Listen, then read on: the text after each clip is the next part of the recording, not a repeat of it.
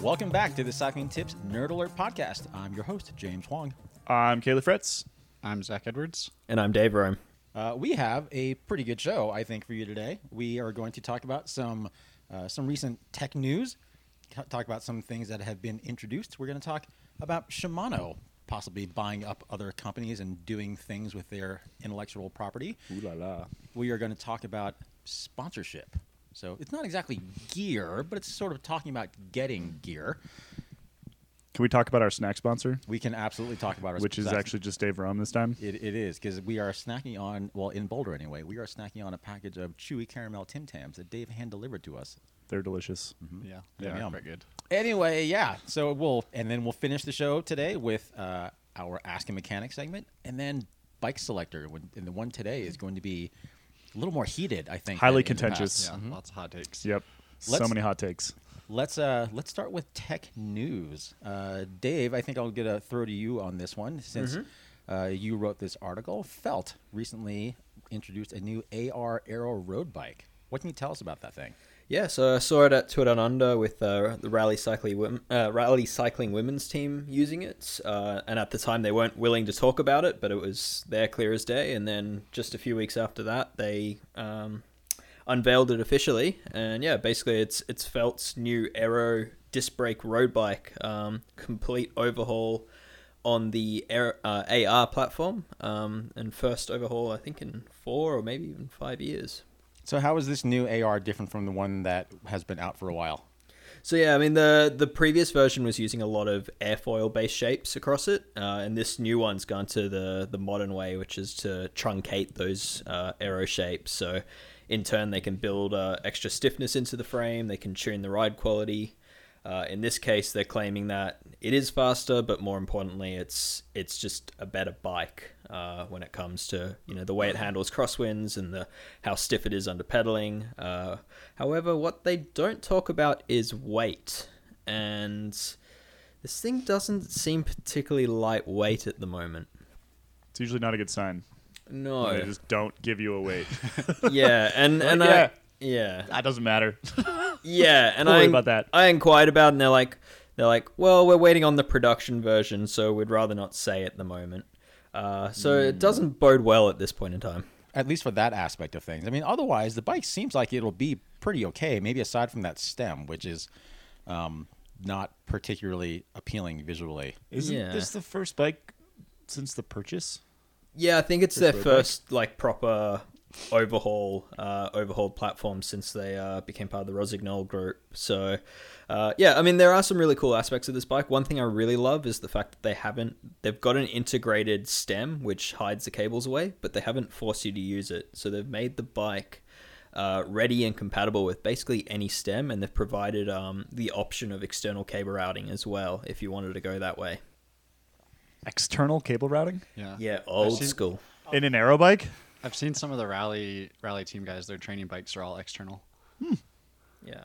I kind of like that. Yeah, and it uses a normal handlebar, and I mean, I think that if you're buying an aero bike, you should probably spend the time and energy to run your cables internally. But as a training bike, yeah. Or if you're not racing, So yeah, we don't have one of those bikes in yet, but I think we are going to be getting one in the near future. And then, I guess at that point, all we need is for winter to go away here in Colorado, because it is very, very much winter at the moment. yeah. I had the mad pow disease all week. It was How's really rough. How's that going? I don't know. I listened to the Cycling Tips podcast earlier this week and heard some ludicrous story about me getting in a hot air balloon and floating away. I was just skiing. What do you mean? What do you mean ludicrous? I mean, It was quite good. I did like how after the podcast recording was done, Neil did look at me and was like, "Wait, was that real?" Yeah, just to be clear, I spent no time in a hot air balloon this week. However, I did spend a lot of time with my mad pow disease. Actually, Zach did as well. Zach and I Yeah, skied on together Monday. on Monday, and it was insane. There was like 40 inches of snow in 3 days, and it was very Mad for a cow while. disease. In other tech news, Shimano recently announced, or actually Pioneer, I should say, announced that they had been purchased, their cycling division anyway, had been purchased by, of all companies, Shimano, which I guess in hindsight maybe isn't super surprising since Pioneer based all of their power meters on Shimano cranksets that they bought.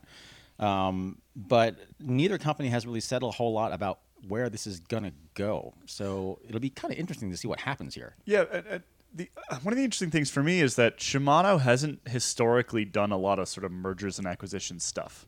They've started other brands, but they haven't really picked up intellectual property from others or brands from others, as opposed to like SRAM, for example, which basically SRAM built itself off of acquisitions. Bought RockShox, bought Avid, bought, you know, that's how it became the company that it is today. So yeah, I'm just I find that somewhat intriguing. They kind of have for the most part, but I mean, they did buy Pro. True. They did buy Pro Zumi.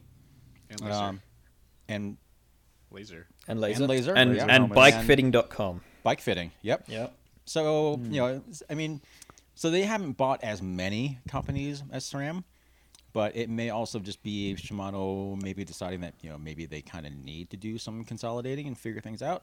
But even if it, I mean, there are a lot of questions about how much sense this makes from a business standpoint, but I'm really curious to see what they do with the info that they pick up from Pioneer as far as what they do with their own power meter.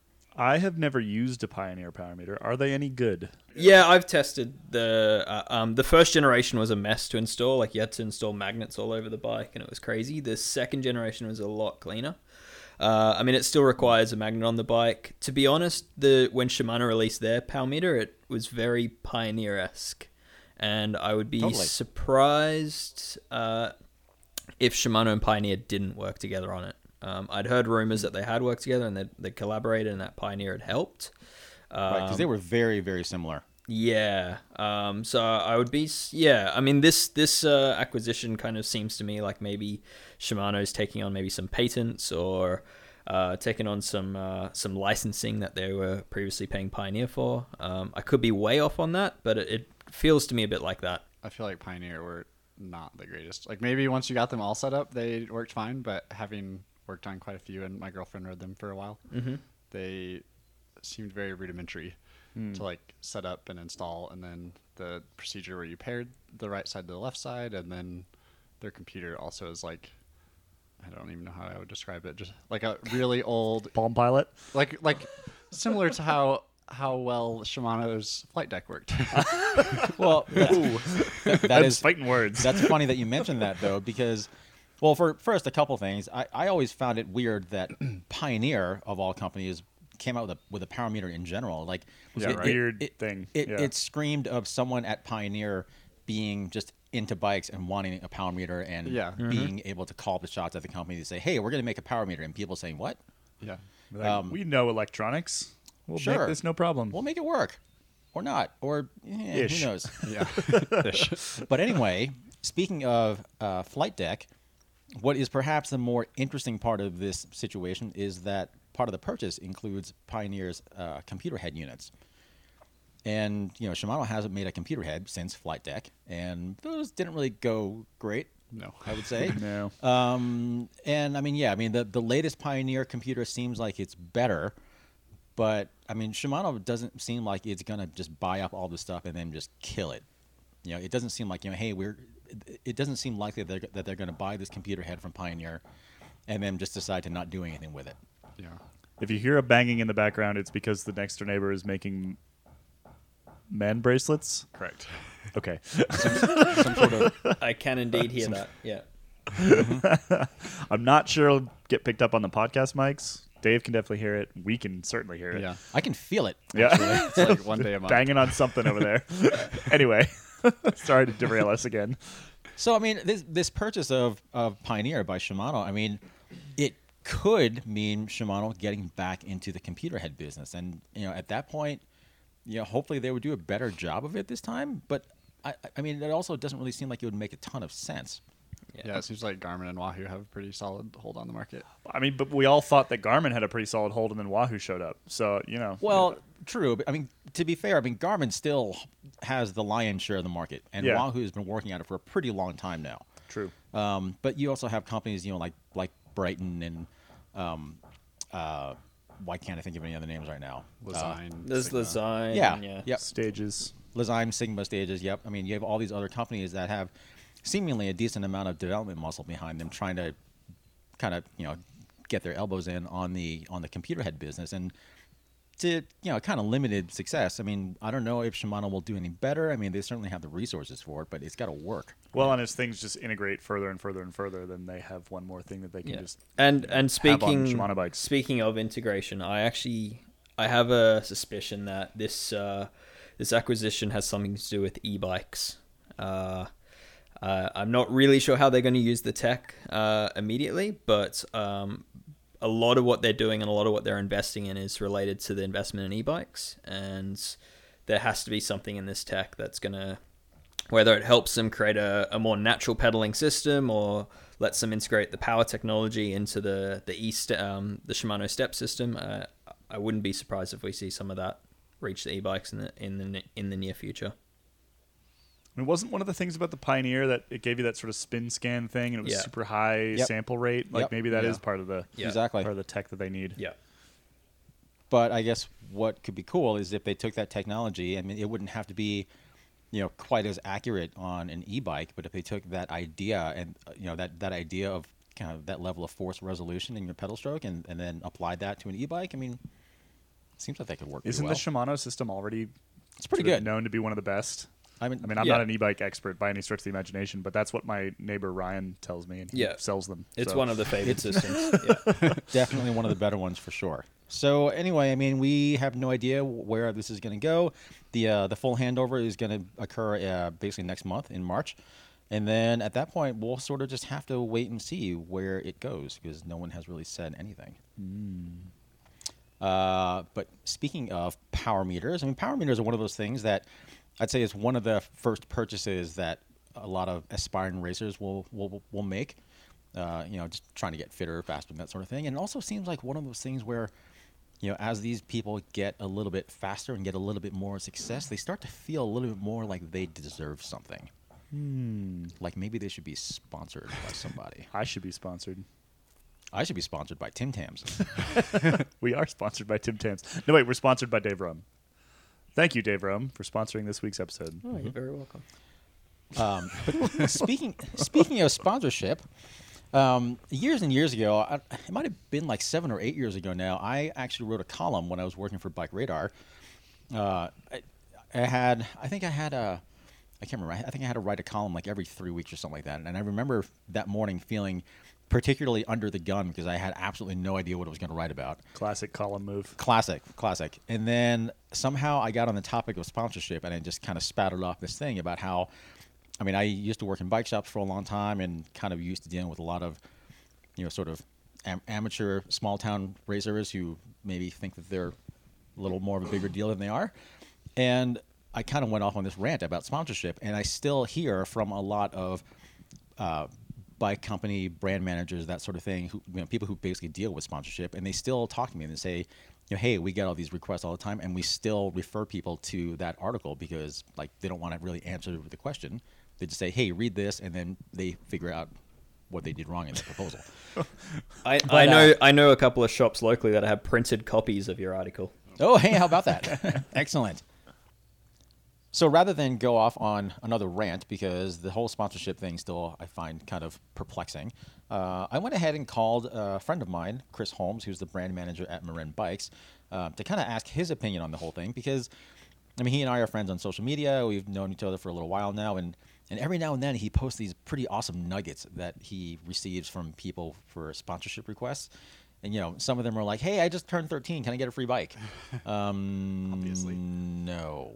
I mean, we get those sometimes. And I'm like, what would I give you? Yes, you may access cyclingtips.com for free. Congratulations. I mean, it's a pretty good deal, right? It's a pretty good deal. It's knowledge for free. I mean, what's more valuable than that? I mean, really, yeah, it's a very good deal. Yeah. Well, anyway, I had a pretty interesting conversation with Chris. And at the end of it, he gave me a free bike, of course. But let's listen to that conversation with Chris.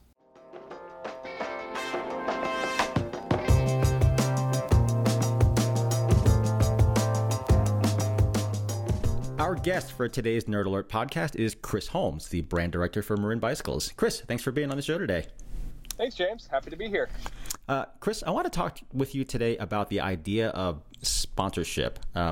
I think it's safe to say that most of the people listening right now are probably at least kind of familiar with the idea of sponsorship. I think a lot of people who are looking for sponsorship at an amateur level, I mean, my impression is that a lot of them still kind of follow this more traditional model as far as how they think sponsorship works. I know, I mean, if only just because, you and I are friends on social media, we see each other fairly often at, industry events and stuff like that. I know you get some pretty, I don't really know how to describe it, outlandish sponsorship proposals from various people. Can you give me some examples of how people clearly just don't quite understand how this is supposed to work? Well, just last week, I was dealing with someone who obviously was doing the shotgun approach and just hitting every single email address that they could find on our website. And not only were they doing that and hitting marin.asia@marinbikes.com and hitting our Asian sales office, but they were also looking for support in categories that Marin has never really been in, and with bikes that we haven't offered for at least 5 years. This most recent one was for a Ram team. And I think Ram is a really interesting event. I have friends who have done it, but we haven't had a traditional road bike in our line since 2015, and we don't have even a time trial bike or anything that they may even want to use in such an event. We get kids all the time just hitting us up on Instagram or mostly Instagram, just saying can you send me a free bike? Please, please, please. It's like, no, 13-year-old, just go out and have fun. I understand, you're the best jumper in Seymour, Indiana, but that's not really how things work. And then we have, again, back to the, people not realizing what categories we're in. Triathletes hitting Marin up for sponsorship.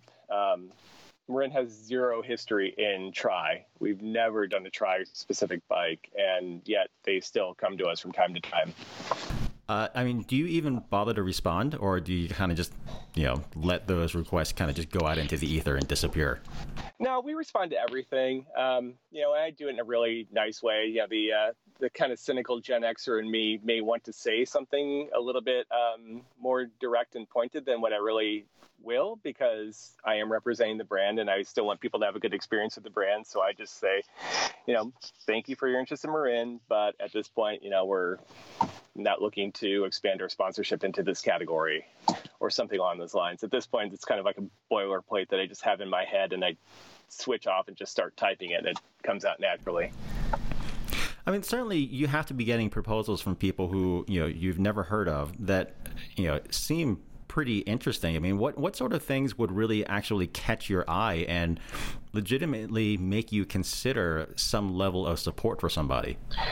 Well, I will say most of the athletes that we have sponsored have come to us through our own internal channels, whether it be, a guy in Marin UK knows of this rider who's awesome doing this great stuff, or a distributor, etc. But Evan Mercure, who's a college kid out of Arcata, California, he came to us just about over a year ago and hit me up and sent me his social media links and showed me the style of riding he was doing. And I thought he could be a really good fit with the brand. So, I mean, he's an example of someone who, contacted us out of the blue. I'd never heard of him before, and I liked his profile, liked what he was all about. I met him in person, and, we gave him an equipment deal. And our hope is that he'll grow. He's still in college right now, but he'll continue to grow and evolve and be someone who we can move up the ranks, maybe start doing photo shoots and videos with, etc. Have you ever had a sponsorship deal go bad? Had to cut someone from a deal for something, or, just had something completely go south? Almost. So we sponsored a racer a number of years ago. I'm not going to give too much detail because otherwise you might be able to figure out who it may be. But there were some personal issues which kind of started bleeding into this racer's, racing life. And it got kind of ugly. And there are clauses in our contract where we can, we can ask someone for certain things. And it almost came to that point where this rider finally just decided that they weren't going to be racing anymore. So it kind of solved itself, but we were really close to cutting someone. I say, but overall, I mean, we have a pretty good track record, and we haven't had anyone who we've just decided like, we're not even going to re-sign you next year. Chris, I mean, I feel like in this day and age, I mean, there is sort of a general sense that a lot of people have more of a sense of entitlement than ever before. I mean, like I said, I mean, you've been doing this for quite a while and you've had a lot of these things come across your desk. I mean, do you feel like there is more of a sense of entitlement coming across these days? Yeah, I definitely think so, especially because of, just the internet in general. Nowadays, it seems like anyone who is going to embark on a big adventure, whether it be like, riding across the country or riding from A to B, and, they're asking us for like a touring bike or something, they feel like, they should be getting a free, multi-$1,000 bike because they're going to write about it for their own website and they're going to push, photos on their Instagram, etc. Just because you're going and doing a big adventure doesn't mean you're entitled to sponsorship. You know what? Just go out and have fun. People have been doing this for decades, taking their bike and riding all the way down to South America or something. Got it. But I mean, it sounds like for the most part, by and large, I mean, if you're careful if you're careful on the front end as far as who you decide to support, then it sounds like things mostly have gone pretty well. Yeah, most definitely. And one thing that we really like too is athletes who have longevity with the brand. Hit up by athletes who have jumped from brand to brand to brand every year, either chasing a new deal or for whatever reason their deal with their other brand didn't work out. We're a relatively small company. We don't have huge budgets. We like to find athletes, nurture them, grow with them, and hopefully they will stick with us as we stick with them. We have a couple athletes who've turned down much bigger deals from bigger brands because they like working with us. They like the fact that we're a small crew. They like the fact that they're on a first name basis with people like our CEO, who will host riders at his own house when they come over, and Matt, our boss, will go and make really nice food, and he has a really nice house for them to stay at, and it's really much a family type feel that we give. Cool, that's awesome. Kind of want to come back to the amateur proposal thing. Given that you've seen so much variation in sort of the quality and tone of proposals that you've received, what would you suggest to people who maybe are legitimately worthy of some sort of package of some sort? And, they're up and coming in some sense. They have some kind of following. They're kind of in it for the right reasons and whatnot. What sort of suggestions would you have for someone looking for sponsorship that would, help them possibly get ahead in a sponsorship deal with somebody? Well, first of all, show us what you can do for us. It's not just a one-way street where we just give a bike and turn you loose, but tell us what you can do, whether bring exposure to a category that maybe you think that we're not exploiting enough, or, it's maybe that you have a really good pull in with a certain network, whether it be a club or, just a good riding group in a populated area, et cetera.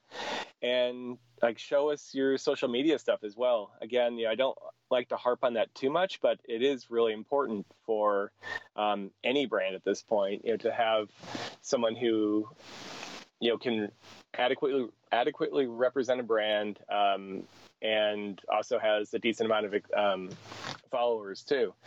On that note, though, I have seen a few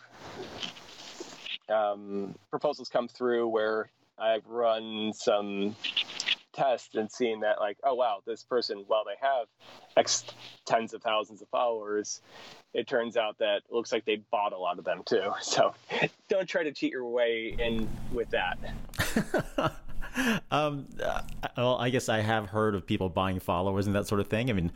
I guess, I don't know. I guess if you're the person who buys followers on any kind of social media, that I guess says a lot about your personality. But yeah.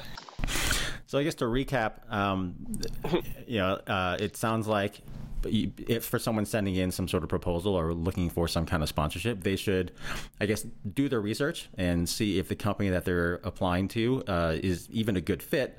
It sounds like they should think of the whole arrangement as a job, basically, because that's essentially what it is. And look at it as more of a two-way street as opposed to a hey, I'm awesome, give me some free stuff sort of setup. And then I guess really basically keep your ego in check is at least what you're telling me from Marin's perspective. I mean, would that seem like a pretty decent summary? Yeah, and then also too understand that all companies are on budgets, and we're not always open to looking at new suggestions. We finalize our marketing plans and budgets in October. So if someone comes to me this time of year, well, that sounds like a great idea, but I can't add you right now. I've pretty much allocated all my marketing budgets and sponsored riders. I did that months ago, so I can't go and add more people to the roster right now. Gotcha. All right. Well, good to know. Chris, one last question before I let you go. Yeah. I'm kind of a big deal on Twitter. Can I get a free bike? James, you? Maybe. Oh, come on, maybe. All right, I'll ask you. I'll ask you in October. The industry purchase price. How about that? Deal. That sounds like a good deal. And like, do I have to like tattoo Marin on my arm or something, or forehead? Like, is that how that works? When I was at Electra, I didn't require you to do that with the nice Ticino we hooked you up with. You did, and I still have it. I'm still riding the crap out of it. So I appreciate it. Awesome. Cool. Chris, thanks a bunch for your time. All right. Thanks, James. See ya.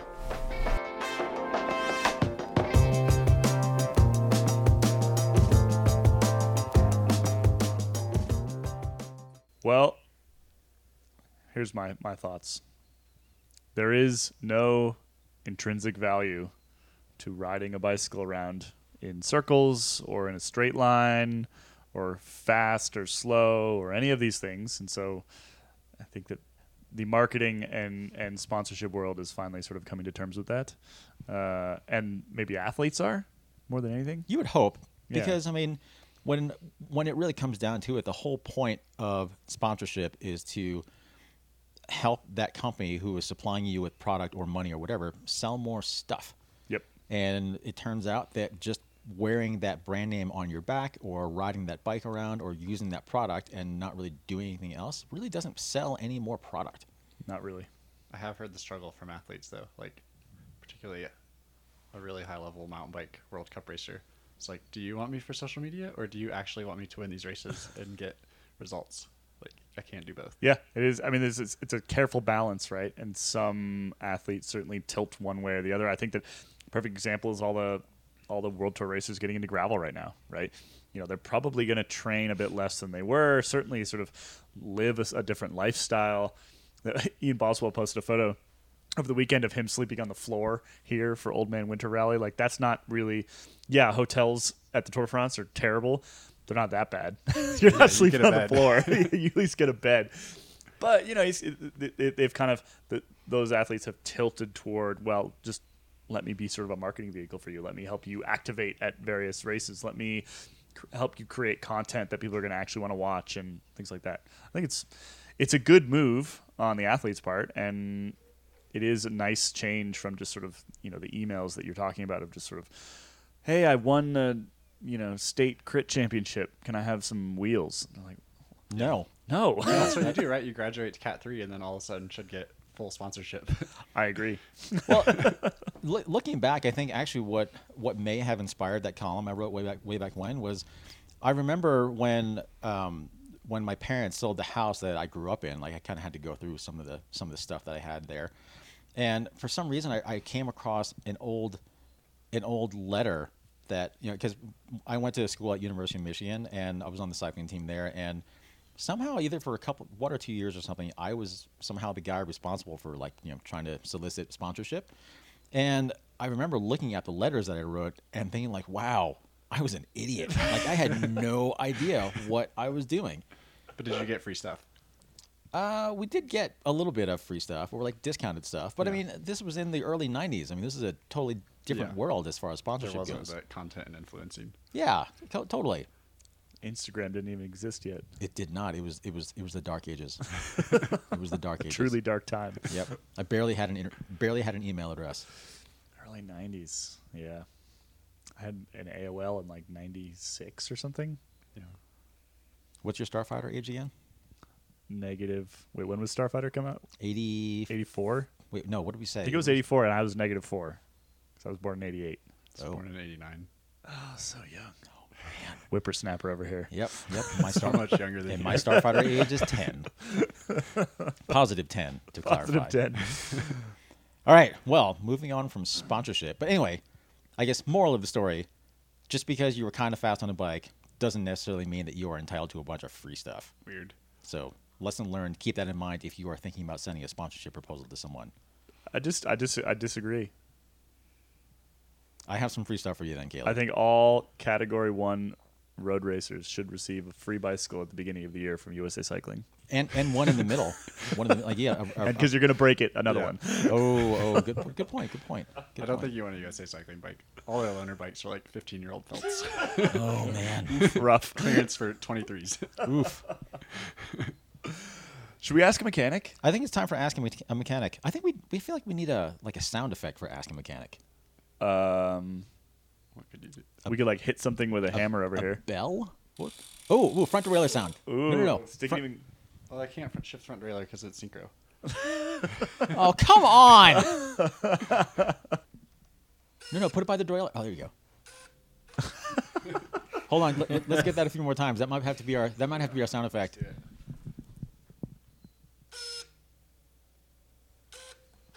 Beautiful. We could put it on repeat. Ask a mechanic. Okay, so Wait. Before we get into this, if there's anybody out there who is a musician / producer type person who can take that noise and make it into a jingle for us, please reach out because I think that You would be won't win amazing. any free things, but We will send you a free podcast every week, every other week. That's a long very as you very subscribe. compelling deal. James, what are our questions? All right, we have some pretty good ones this week. Yeah. and I think we should all jump in this time, and not just leave just the answering to poor Zach here. First one, it comes from Sven Bauman, who is looking for suggestions for alternatives to the traditional chain whip. So he already has the Pedro's cog wrench, which, for those of you who don't know what that is, it's sort of like this flat wrench with like 3 little nubs on it that kind of grab the wrench or grab the cassette sprocket. So he already has a Pedro's cog wrench, but he isn't really super happy with it. What do we got for him? may I ask, what's wrong with the chain whip? Well, that's kind of my first question too, because chain whips work quite well actually. Yeah, I mean, otherwise there's the Pedro's, the Vice Grip, The Vice Whip. but no, the like. Yeah, it's called- Vice it's- Whip. it's called the Not- Vice Whip. Grips are the actual tool, Yep. which I don't really like that personally. Really? Oh, I really like that one. That was going to be my recommendation. I mean, I use chain whip, but when I've used that one, I don't like it because, yeah, it just seems slower and less efficient. Is that the one that Leonard Zinn designed? Yeah, I mean the other one, the feedback they make, Yep. like this massive plier set that has some chains on it, but I still it's don't like understand the why. interlocking. It's like an interlocking plier as opposed to like a vice grip plier. So it's Yeah, much which I would quicker to think- adjust. Yeah, over the Vice Grips. Yeah. because you don't like it can work on any size cog. Yeah. The one thing I would like to see with a traditional chain whip is someone who has embedded magnets into the chain that's on the chain whip. Shimano. Really? They've done that already? Yeah. And Yeah, there's of a course few you brands have one. doing it, but do I have one? How many of them do you have, Dave? I probably do have one. I haven't used it for a long time, but How many different ways does Dave Rome have to take a cassette off? I'm like, I'm hopefully no one in my family is listening, but I've probably got at least 10. Man. Yeah, I think one of these days we are going to need to get a videographer into Dave Rome's home workshop Oh man! and do a tour of his toolbox. I mean I only have 2 chain whips. And you do this for a living. Yeah, I just have the Abbey one for geared bikes, and then I have this massive, huge old park one for track bikes. All right, so it sounds like we are settling on just a traditional chain whip then, huh? Just get a chain whip. Yeah, or was it Sven? He can reply and say why he wants not a chain whip. We need follow-up question. There we go. Yeah. Okay. Why okay. not a chain whip? Sven, if you are listening, let us know why you do not want to use a traditional chain whip, and then we'll figure it out. What's the best chain whip if you're going to get a chain whip? I mean, I have the Abbey one, which works really well. And if you travel, the Crombie fits inside of it. I like how the Abbey one just has a round handle. Like, it's Yeah, just more it's- comfortable. Yeah. Yeah, you're not like digging into your palm. The Abbey's nice, but that said, the chain whip's like one of those few tools that like anything works, right? It's like Yeah. as long as the chain width on it is correct, then you're gonna be fine. I mean, some use like weaker joining links to join the chain links onto the tool, but I mean, really, a chain whip's kind of a chain whip. So I but have yeah. broken a couple. Yeah. Oh, and they hurt when you break. Yeah. I will make one last case for my Pedro's Vice Whip, and then we'll move on. Because I work on so many different bikes, mountain bike, road bike, whatever, it is nice that Vice Whip works on the new SRAM Axis stuff. And it works with 10 speed, 11 speed, 12 speed, SRAM, But so Shimano, does whatever. any other chain whip. Yeah, but it doesn't work as well. I mean, it doesn't quite grab as well because the pitch, the roller diameter is different. This is goes back to coming out with proprietary parts, but not tools that work for it. So Right, my buy a chain go-to whip. just on the topic, my go-to is actually a Park Tool plier, which is this big monstrosity with pretty awful ergonomics, but I find it very quick to use. And it's kind of like similar to the Feedback and the Pedros, but just simpler. So, Okay. there you go. That is method number 3 of 10 that Dave Rome has for using the cassette. Moving on. This comes from Alonso Licks, who is asking how he can ensure smooth and precise shifting on a bike that's used both outdoors and on an indoor trainer. So like basically different spacing of the cassette, like where it sits in. That's how I took it. So, I mean, he's using the same model, or at least the same brand of cassette, I think, on both his indoor setup and outdoor setup. But it sounds to me like he just needs to shim his cassette. Yeah, I mean it's the same as having two different sets of wheels that are from different manufacturer. Like you just have to put some thin spacers behind one of the cassettes. And What's then the easiest way for him to figure out which wheel or which one of the cassettes he has to shim? you'd have to figure out which one is more inboard, and then space that one out to match the other one. So And then that's basically it. yeah, Where do you buy cassette spacers? uh, The internet? the internet or bike, like every bike shop should have them. I would hope. Every good bike shop, you Yeah. hope. Because don't they come with cassettes most of the time? They come No. with 10-speed cassettes. Yeah. Ah, But that's you can right. get, so the 10 speed ones, that was only a millimeter thick. You can get half mil ones as well if you need less spacing. Which is probably, I mean, a half mil.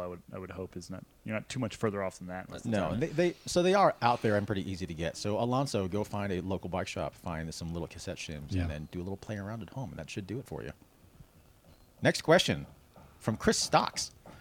Do you really need a few millimeters of steer tube sticking out above the stem? He really prefers the flush look, but is concerned about safety. I mean, I would say as long as the top of the steer tube is above the top bolt, then you should be good. But you run into a lot of like compression plugs and then the top cap need a good 5 mil or so of space so that it doesn't bottom out, which sometimes pushes the steer tube too far down. It might also depend on brand recommendations too, because I know Trek put out a service bulletin quite a while ago, stating very emphatically that the steer tube does absolutely have to stick up. Well, that was through- when they had their steer tube failures and you had to use Bontrager stem too. But I think they still recommend that though.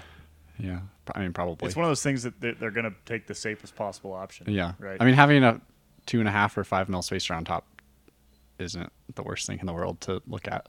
Like if you have like a couple centimeters on top, then it doesn't look super great. But Right, like the bike behind you.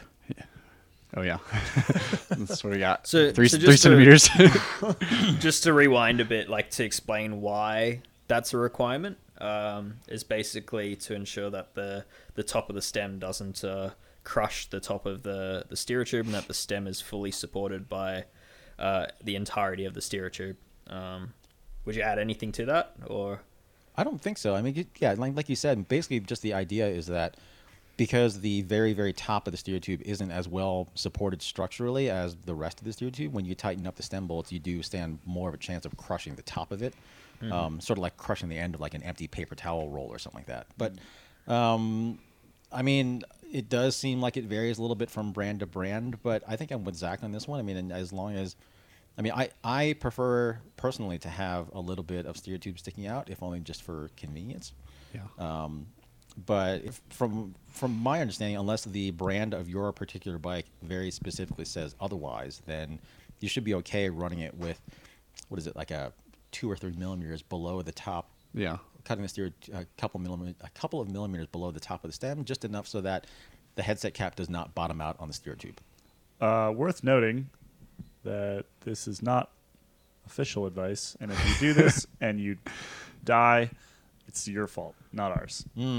Yeah, this is one of those few components on the bike where I'd always just take what the manufacturer says to heart and do that. You know, if they say not to run more than 30 millimeters of spacer underneath your stem, probably don't run more than 30 millimeters of spacers underneath your stem. If for no other reason, then if it does fail, then you can point at them and be like, I did what you said to do, and it failed, which is a good thing for you down the line. Yeah. Next question. Frank Overton at Fast Cat Coaching. He's local here in Boulder. He is. Frank would like to know which air compressor is best for tubeless tire setup for his home garage setup. Ooh. I mean, depends on your garage. I would say, like, well, if you don't want an air compressor, you can use the like tubeless floor pump things. But if you want an air compressor and not wake your entire neighborhood up, there's what is it, California Air Tools, I believe. Yep. They make really quiet air compressors. Yeah, You don't need a very big one. the same things in Australia are called Chicago. Yeah, there you go. Odd. So it's aluminium tank silenced air compressor is what you would put into the search engine to find Yeah. the thing. I mean, that's what I have here, and you can have it running and have a conversation while it's going. Interesting. Because the point I have is you one need too. to move a lot of air, right? You need to move more air. It's not about like the size of the chamber or anything. It's just about how much air can you get in a very short amount of time. Because you're trying to seat tubeless tires. Yeah. That's the whole point. I would almost argue that if he wants a compressor specifically for the purpose of seating tubeless tires, that I would almost recommend one of those portable air cans instead of a compressor, because I personally feel like they deliver more air quicker than a compressor. I mean, they're not quite as convenient because you do have to charge them with every tire. You could have an air compressor to pump that up to charge it. Yeah, sure. Yeah. But I mean, like that Milk It air can that I've used before. I think what's it called, the Milk It Booster or something. But they make one. I think Schwalbe makes one. Schwalbe makes one. I mean, there are a whole bunch of companies that make these basically just little air can things that you charge up by hand with either with a floor pump or a compressor. And then you put it on the tubeless valve stem, and it just delivers this massive shot of air super quickly, and that is when you have the best chance of getting a tire seated. Yeah. So they carry more pressure than an air compressor, which is Yeah. why that's why you have better luck. But an air compressor does have other duties as well beyond tubeless, which is why Sure. if you're setting up a dedicated home workshop, then an air compressor is still nice to have, even if you also want to get one of those tubeless canisters. Dave, how many air Get compressors it all. do you have? Get it all. What's that? How many air compressors do you have at home? That's one of those things I only have one, but I am on my third one at this point in time. I don't believe you. How about that? Okay. Dave has 7. This question is most definitely for Zach. Another one from Boulder. Sweet. His name is Archer Sully, who would like to know, what are some of the differences between working as a race mechanic versus a shop mechanic? I mean, there's a lot of differences there. And having done both, I mean, I guess, like, where do you want to start? That's a good question. He left it pretty open-ended. I mean, as a race mechanic in and of itself can vary a lot too, I would say. Like whether you're going to say like a cyclocross race with one rider or working for a team that is very well supported with 10 riders or something. What about like so the comparison between what you do and working for like a big road team, for example? I mean, definitely like the race side of things is a lot more logistics and travel, obviously. And then really just a lot of washing bikes. And when something's broken, you replace it. Not really the like problem solving type of things that you have to do in a bike shop. Yeah, there's much more variety, right, Zach, to a bike shop, to a shop. Yeah, mechanic, so like, you're say a pro team that has SRAM red. That's all you work on, and maybe that's all you really know how to work on, because that's all you have to do. But at a shop, you kind of see, like, it depends on the shop, but see everything from like cheap townie bikes to $20,000 super bikes. Was it Zane in Adelaide that was saying that shop mechanics are better mechanics. He was admitting this. I mean, as yeah. a pro Yeah. race I mechanic, don't he want did to say call people out, but having previously worked at shops that hired race mechanics, the race mechanics were usually not very good. Like both from working on bikes point of view and then like actually talking to customers and having social skills with customers. that's really a secondary concern in the Yeah. bike shop world, I think. Yeah, customer service overrated. Last question for today from Pete in Columbus, Ohio. Mountain bike question. He's asking about the B limit adjustment on SRAM Eagle mountain bike rear derailleurs. He says he has it adjusted to spec, but he still gets a grinding sound in the lowest 1 or 2 gears. How does he Grinding fix that? sound. This almost sounds to me like a chain length issue. Yeah, it could be chain length, or if it's a full suspension bike, I think you could maybe not be adjusting it with the suspension compressed and to see where that sits. Because some full suspension bikes have a lot more effective chainstay growth Yeah, as you move through the travel. I would also say that stuff is very finicky in terms of having the hanger have to be straight. So I would check hanger alignment first and then readjust things. On top of all that, say don't rule out the idea that the B-gap tool that SRAM provide isn't the end all, and that you may need more. I would say it depends on what Eagle stuff it is, but if it's the black coated chain as well, those seem to be kind of grindy until the coating wears off of it. Or, Dave, I'm surprised you haven't mentioned that there are alternatives to that little translucent red plastic chain gap tool that SRAM makes. There are a variety of higher end ones, which I know you have several of. I have one of. There is Seamus O'Toole on Instagram has made a bunch of machined ones which work on all SRAM drivetrains. One tool for all of them. So there you go. Tool plug of the day. So it sounds like he just needs to turn the B screw in a bit. Potentially. Or out. It depends. Oh, man. There could be a lot of things going on. Well, if all else fails, Pete, maybe it's time to get a new bike. Yeah, And as it start turns out- from scratch. As it turns out, we can help you with that as well, because it's time for Bike Selector. What a segue. How about that? Huh? Man. Look at that. Look, it's like I'm a podcast host or something. Man, A+ segue, James. Really impressed. So we actually get quite a few submissions for Bike Selector. More than I really expected that we would, as a matter of fact. A lot. And I would say probably 9 out of 10 of them now are for gravel bikes. You think? At least. Yeah. So I kind of figured we would maybe take a little bit of a left turn on this one. So this one comes from, he said he does not want us to use his last name, but this comes from Jono. He is looking for an all-road bike, budget of 4,000 to 5,000 Australian, which is like 3,500 US, something like that. He's looking for an aluminum all-road bike that fits 32 mil tires and has rim brakes. Ooh. Yeah. Are there any other Save the rim ride brake. quality things that he's got in there? Well, he did say he wants to be riding poorly paved roads and dirt roads. He doesn't need to go too far into the gravel realm because he does have a dedicated gravel bike. He lives in Melbourne, if that gives you any idea of the road quality there. And He wants this thing fairly fast, right? He did say like 3 words that he said, would describe this bike were stiff, lightweight, and timeless. Timeless. Yeah. So he did say, I should toss in a little caveat here. He has a slight preference for rim brakes because he finds them to require less maintenance. But he definitely wants a metal bike. Right. Sounds Okay. like the riding we do around here with rim brakes. Yeah, basically. It does. It sounds like a lot like the riding that we tend to do on road bikes, which is sort of mostly on pavement, bit of dirt, try to climb on the dirt, not descend in the dirt, and we run it with 28s most of the time, maybe 30s. I mean, my first reaction is, if you really want a versatile all-road bike, you need to go back to the last episode and get a disc bike, and you'll fit a 32 in there, no problem, and then you'll have the versatility that you're looking for. I know that there are some options that will fit that size tire in an aluminum bike, or at least close to it. I would right? say like 32 is definitely pushing it. I would a few bikes that fit a 30. But I would definitely lean towards something with direct mount brakes, which really limits it. So I kind of built this bike for myself, my travel bike. It's not aluminum, it's tie, but that's sort of irrelevant, right? I ended up building it with direct mount Cane Creek brakes. Only on the front. What? Only on the front. Yeah, sorry, direct bind on the front because I ended up sourcing a specialized tarmac fork because the NV that comes with most custom frames, sort of the most popular custom rim brake fork, only fits a 28 realistically. And so I sort of searched around for something that would take a bigger tire, and that tarmac fork takes a bigger tire. There's a couple other brands in the same sort of realm. Was it the Amanda, right? The Amanda rim brake will take like... There's the Amanda rim brake which has direct mount. There's the CAD 13 which has direct mount.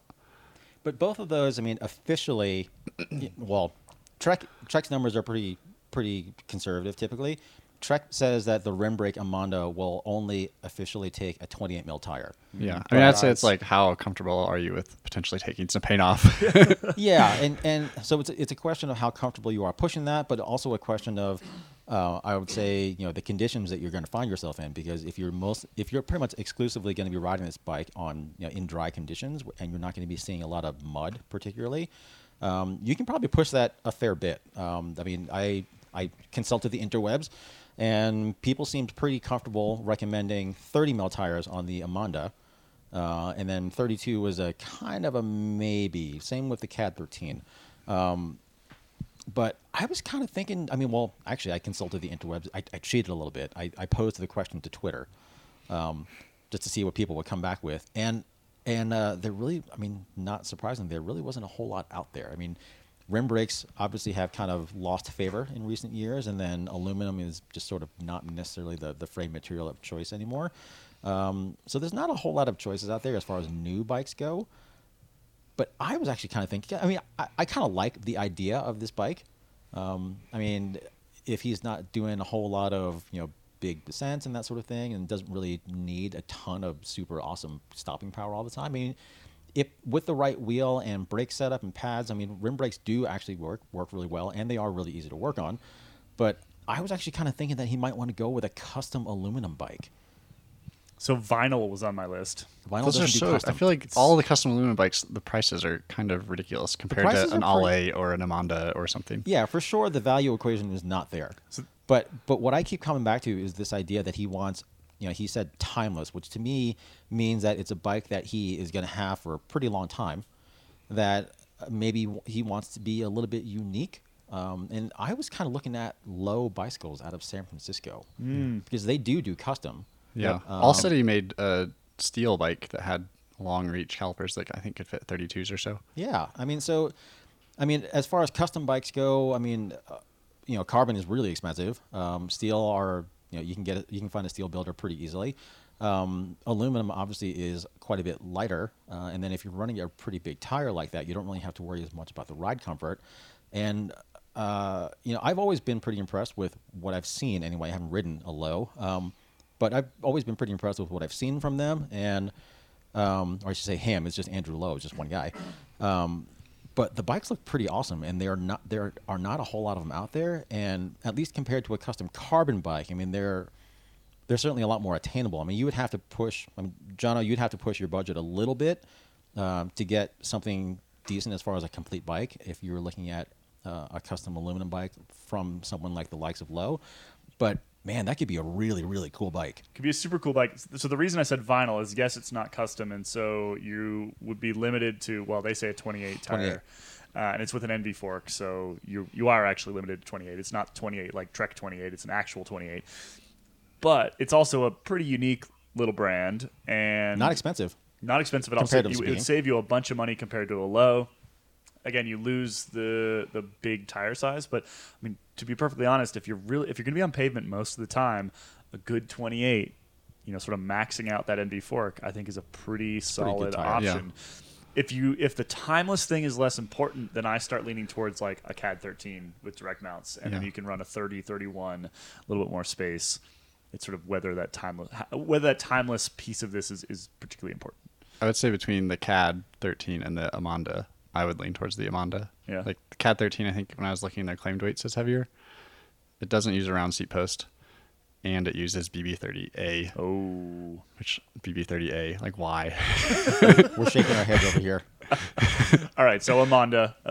In my head, the Amonda and the Cat 13 are kind of roughly the same. Yeah, and so equivalent. If, Or- if the Amonda is sort of more user-friendly, then maybe go that way. The Allays are good too, but they don't do direct mount, so you're not going to have quite as much clearance. Right. Yeah, and then there were a couple of other options that I had on my list. I mean, Bond Bicycles, they were doing custom aluminum bikes out of Australia, but their website is gone, so I think the company might be gone. Does Spooky still exist? Spooky? They were custom aluminum. Spooky still exists, but they don't do custom, at least not under the Spooky brand. Frank the Welder, he supposedly does Makes still all do of custom aluminum bikes. I know for a fact that he still does custom one-offs, but I think you kind of have to be in the know to get one Gotcha. from Frank. He's mostly mountain bikes these days, isn't he? Oh, he does e-bikes and whatever. Really? He does, All of it. You You gotta can weld it. get on the program. Frank Caleb. can weld it. And then there also was someone recommended the what was it? It was something from Condor, the Condor Italia. That one, I don't know. It seemed like a pretty decent bike, but it didn't really strike me as sort of having that timeless quality that John was looking for. Oh, I was just going to throw completely alternative opinions into the mix, which is he did say metal. So he started with saying aluminum bikes, and then he sort of said, anything metal. So to me, that kind of read like maybe steel isn't out of the equation, and then steel might not have the stiffness and the weight that he wants, but it definitely has. There are options out there that have the tire clearance, and better yet, they fit his budget. So, so something like a Soma ES, which not light, not stiff, but space for 32s with a long reach caliper. That's something else to consider. But yeah, I mean, a lot of the bikes that did tick the boxes for what he's looking for were discontinued in about mid 2000s. Yep, they're hard to find these days unless you want to buy used. In which case, things get a little bit more interesting. Like, I don't know if you would find one of these in Australia, but you could find like a 7 Red Sky. That's a custom titanium bike that was specifically built around mid-reach caliper brakes. That would be kind of a fun bike. But you'd really have to hunt around and see what you could find nearby. So that'd be tricky. Yeah, part of my problem with the direct mount brake as a solution, I like the sort of mid-reach, long-reach. I've never used one that I liked very much. Velo Orange is the only one that I've used that I thought was good. Yeah, They're usually pretty garbage. Like they're super flexy, and they're usually like Shimano made one a while ago that everyone uses it for Roubaix, but I don't know if they still even make that. I don't know if they do, and TRP makes one, but it is definitely pretty cheap. Yeah. The Velo Orange one's pretty nice, but it's quite expensive. yeah. I mean, I come back to, if this is truly what you want, if you want a versatile bike, then I think that discs need to be sort of added back into the equation. Or just run 28s. Yeah. Yeah, This either does accept simplify things. Yeah, either accept that you're going to be able to run 28, maybe 30, or get disc brakes. I'm kind of intrigued with this idea of a custom aluminum all-road bike with rim brakes now. Like Yeah. I'm kind of seeing like a Is there someone that makes a carbon fork that has long enough legs for a long reach caliper? Whiskey, I think, makes one. Yep. If any company does, I think it would be them. Yeah. Yeah, I think they were made the that other one option for when the I All was looking City for my thing, bike. the like Mr. Pink or whatever it was called. Yeah. The All City, I think that was discontinued though, because Yeah. that was also recommended by some people, but that one's also steel. Yeah. Yeah. So, So what's everyone's picks here? custom aluminum bike for me, The low? or something similar, something Okay. maybe local, because I would imagine shipping a low from Australia to Melbourne would be a little pricey. Probably. I would go with the Amonda. And they have the cool paint. It's like a purpley. Good That paint is in the That is Amonda. a really cool paint job. Rome, what's your pick? Just given the budget, either CAD 13 or the Amonda, or if weight and stiffness doesn't matter, then that Soma ES. I'm going with the vinyl road bike. And price is just about right. And yes, it will not take quite as big a tire, but based off the type of riding, I think a 28 is fine. So I think that if you want more than that, get disc brakes. If you don't want more than that, vinyls is I feel like the cool option. vinyl, just because their name, they should come with a free record. That's a great idea. What a marketing opportunity they have there. I think mine did actually. When I got one of those for a test bike, I'm pretty sure it did come with a record. That's Really? awesome. Yeah. Well, there you go. I might change my opinion then. Oh, there you go. Get a How about vinyl. that? 2 votes for vinyl. 2 I think votes for I win. vinyl. All right, Jono. Well, Let us know what you thought of our recommendations here, and let us know what you ended up with if you do end up buying a bike, because we are always curious to see what people end up with. Well, guys, should we wrap it up today? I think it's time to wrap it up. Plus, I got to go get my kid pretty soon. Yep. And I have to go skiing again. Mad Pow disease. Mad Pow disease. Yep. It's going around. The only cure. Yeah. More pow. More pow.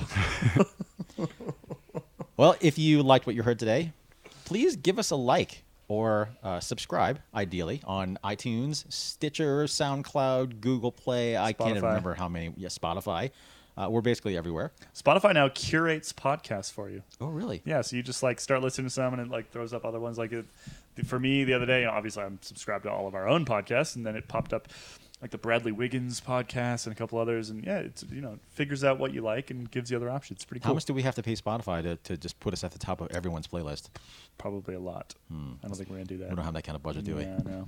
All right. Well, then we are just going to have to do the, I guess, personal plea here. Yep. Give us a subscribe. And while you're at it, check out our other podcast, the regular Cycling Tips podcast, Freewheeling, Yep. and News cycle. News Cycle. Yep. In the meantime, we'll be back here in 2 weeks. Thanks for listening. Well, wait. Wait, what? Next Oh, time, we're all gonna be in the same place. We're gonna be from Sedona. Yay. Well, yes, we are actually all going to be physically together in Sedona This because is we exciting have news. we have a Yeah. big gravel bike test session coming up. Yeah, we don't want to say any more than that, but we're going to be in Sedona testing a bunch of bikes next week. All 4 of us, plus other people, plus Abby from Freewheeling. And yeah, we're going to be recording the episode from there. And it was absolutely not a lot of work at all to get all this together. No, it was very little for me, actually. It was very little Just for have you, to as a show matter of fact. Turns out it wasn't so little for me. I delegated the crap out of that. You didn't even so much delegate so much as I just went ahead and jumped on that grenade. Thank you for jumping on the grenade, James. I Yep, appreciate that. went ahead and did that. I'm here for you. All right, let's get out of here. All right. We'll be back from Sedona next week. See ya. Bye. Bye everybody. Bye.